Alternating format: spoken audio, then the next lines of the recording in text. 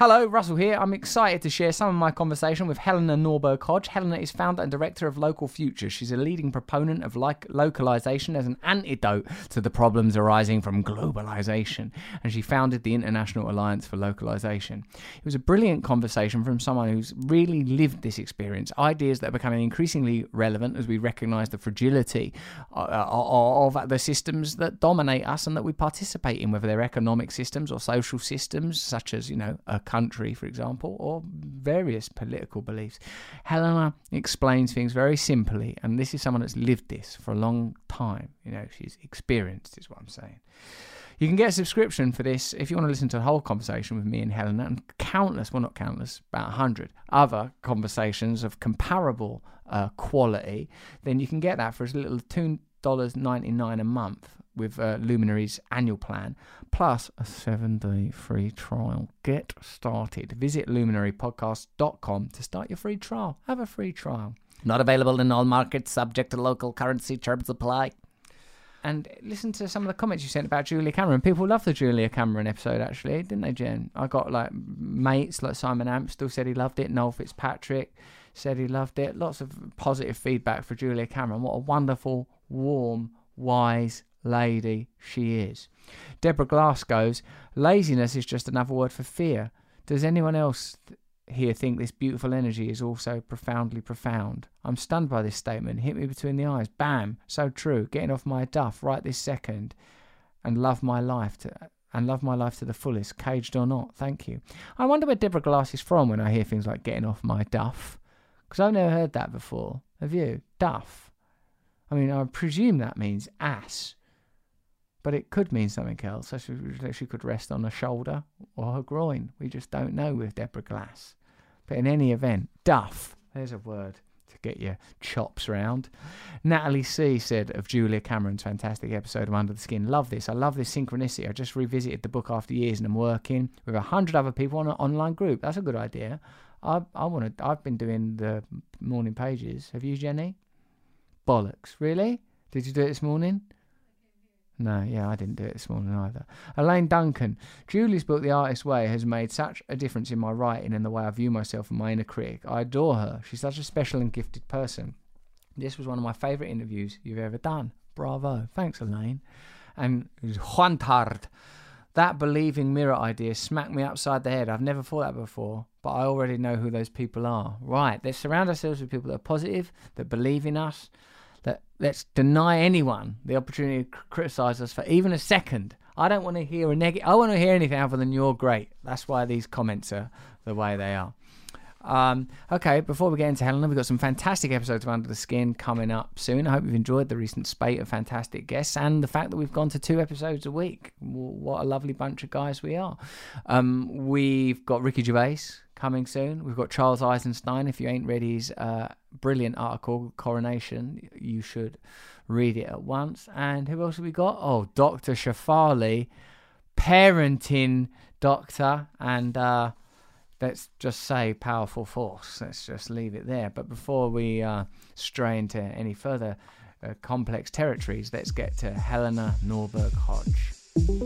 Trying to achieve equality with the annihilation of category is not a successful route. Yes, that's exactly right. We're in this era where it turns out we were never the boss. It doesn't look like an ideology. What's beneath the surface of people we admire, of the ideas that define our time, the history we are told? And welcome to Russell Brand. Under the Skin. I suppose that what's required, I talk about this politically and spiritually frequently, is a form of confederacy. You're talking about a kind of confederation of organised local food. Well, it's not about distribution, really. It's about growth and local distribution as opposed to global distribution. Exactly. You can see that means that diets might become more seasonal and that the kind of food we eat more governed by nature. But it's our attempt to overwhelm nature, again, not because of like the desire of the consumer, but as you explained, the origins of these ideas are in global trade ideology. It's not like, oh, we need strawberries 24/7. We need to be connected to nature. We need to be harmonized with the natural forces that have guided our lives through evolution, through environmental change and natural selection. Now, One of the things that we are discovering in the coronavirus is that supply chains are going to start to break down. This system cannot sustain itself. I was struck by the call of manufacturers and airlines for bailout support in much the same way as the banks were bailed out through quantitative easing in 2008, whereby sometimes through crisis of various kinds, whether financial or in this case sort of microbiological, the reality is suddenly exposed that we're living beneath the veneer of an artificial system that exists not for the benefit of the people that it's supposed to serve, but for the benefit of the people at the top of the various hierarchical pyramids. Yeah, and it's so remarkable that we're letting this happen, because when we step back and look at the bigger picture, the actual winners in this type of growth is less than 1% of the global population. So we really are crazy to let this happen. But I think what I see as the biggest problem is that at the grassroots, there is this amazing, natural, spontaneous localization movement growing, but it needs to be reinforced by more knowledge of the vulnerability and the destruction of the global system. I believe that if more people could hear this message, that we would find in a very, very rapid in a very short time, that people say, yeah, we don't want a system that makes less than 1% richer and richer, and that at every step of the way right now is pushing government, business, us as individuals to use more energy and technology for every single thing that's done, whether in education, healthcare, in every arena.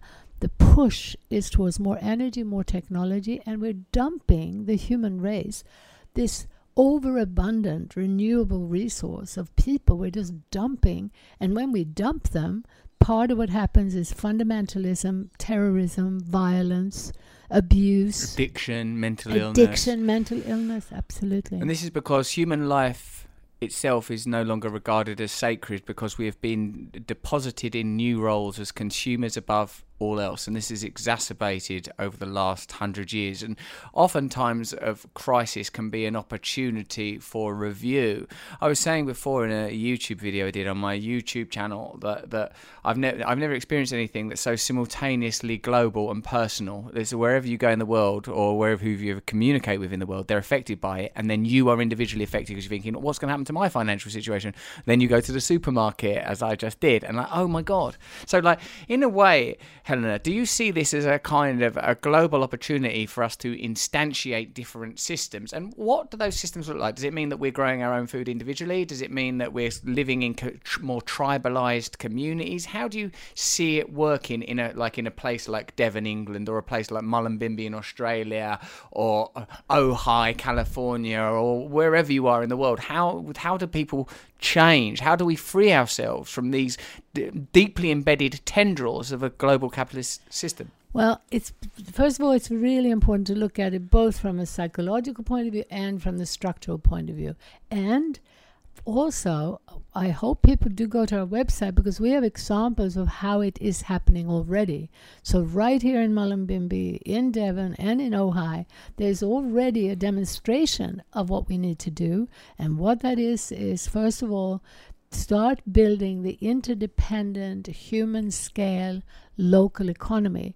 And let's remember, which our leaders do not, and I mean our political and economic leaders, that there's nothing more important that we produce as human beings than food. Right. Water we don't produce, and we think we do sometimes, but food is also the activity that most of the human race evolved with, in production, in harvesting, in processing. It's in our DNA, and it's also a reason why people respond so amazingly well to the farmers' markets, to the amazing, smaller, more diversified farms that are demonstrating that you can, in just a few years, produce vastly more by diversifying, by coming back to having both some vegetables, some fruits, some animals, very important part of it, that they actually, in that diversified system, you will always be able to produce more than you ever can in monoculture.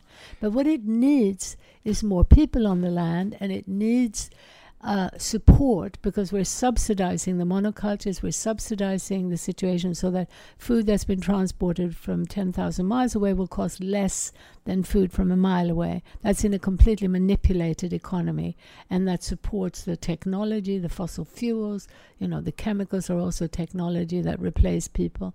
And then we get this artificial situation where the toxic, processed food costs much less than healthy, local, organic food.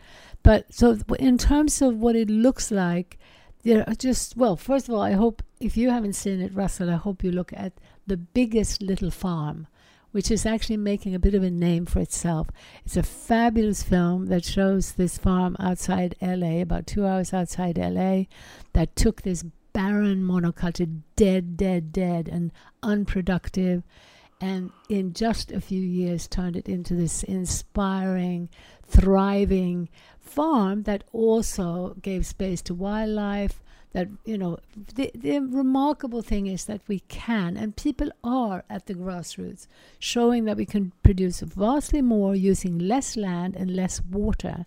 And they're doing it also by using more adapted, indigenous, non-hybrid, non-corporate seeds, varieties of animals. They're going back to the heirloom varieties that are adapted to different ecosystems, adapted to the cold or the heat or the water. So the local food economy is the most important. It's also the biggest, clearest sign of what we need to do. And it's not everyone growing food in their back garden. It's about restoring a balance between city and country and allowing more smaller towns and even villages to survive. And one of the movements I'm connected to is one in China, where this agricultural professor whom I first met in 2006 started a rural reconstruction movement precisely to try to counter the dominant trend into the city. That dominant trend into the city is what's being pushed structurally by the global market and big business. So, a lot more to say. Shall I say a bit more? No, let me ask this question, if you don't mind, Helena.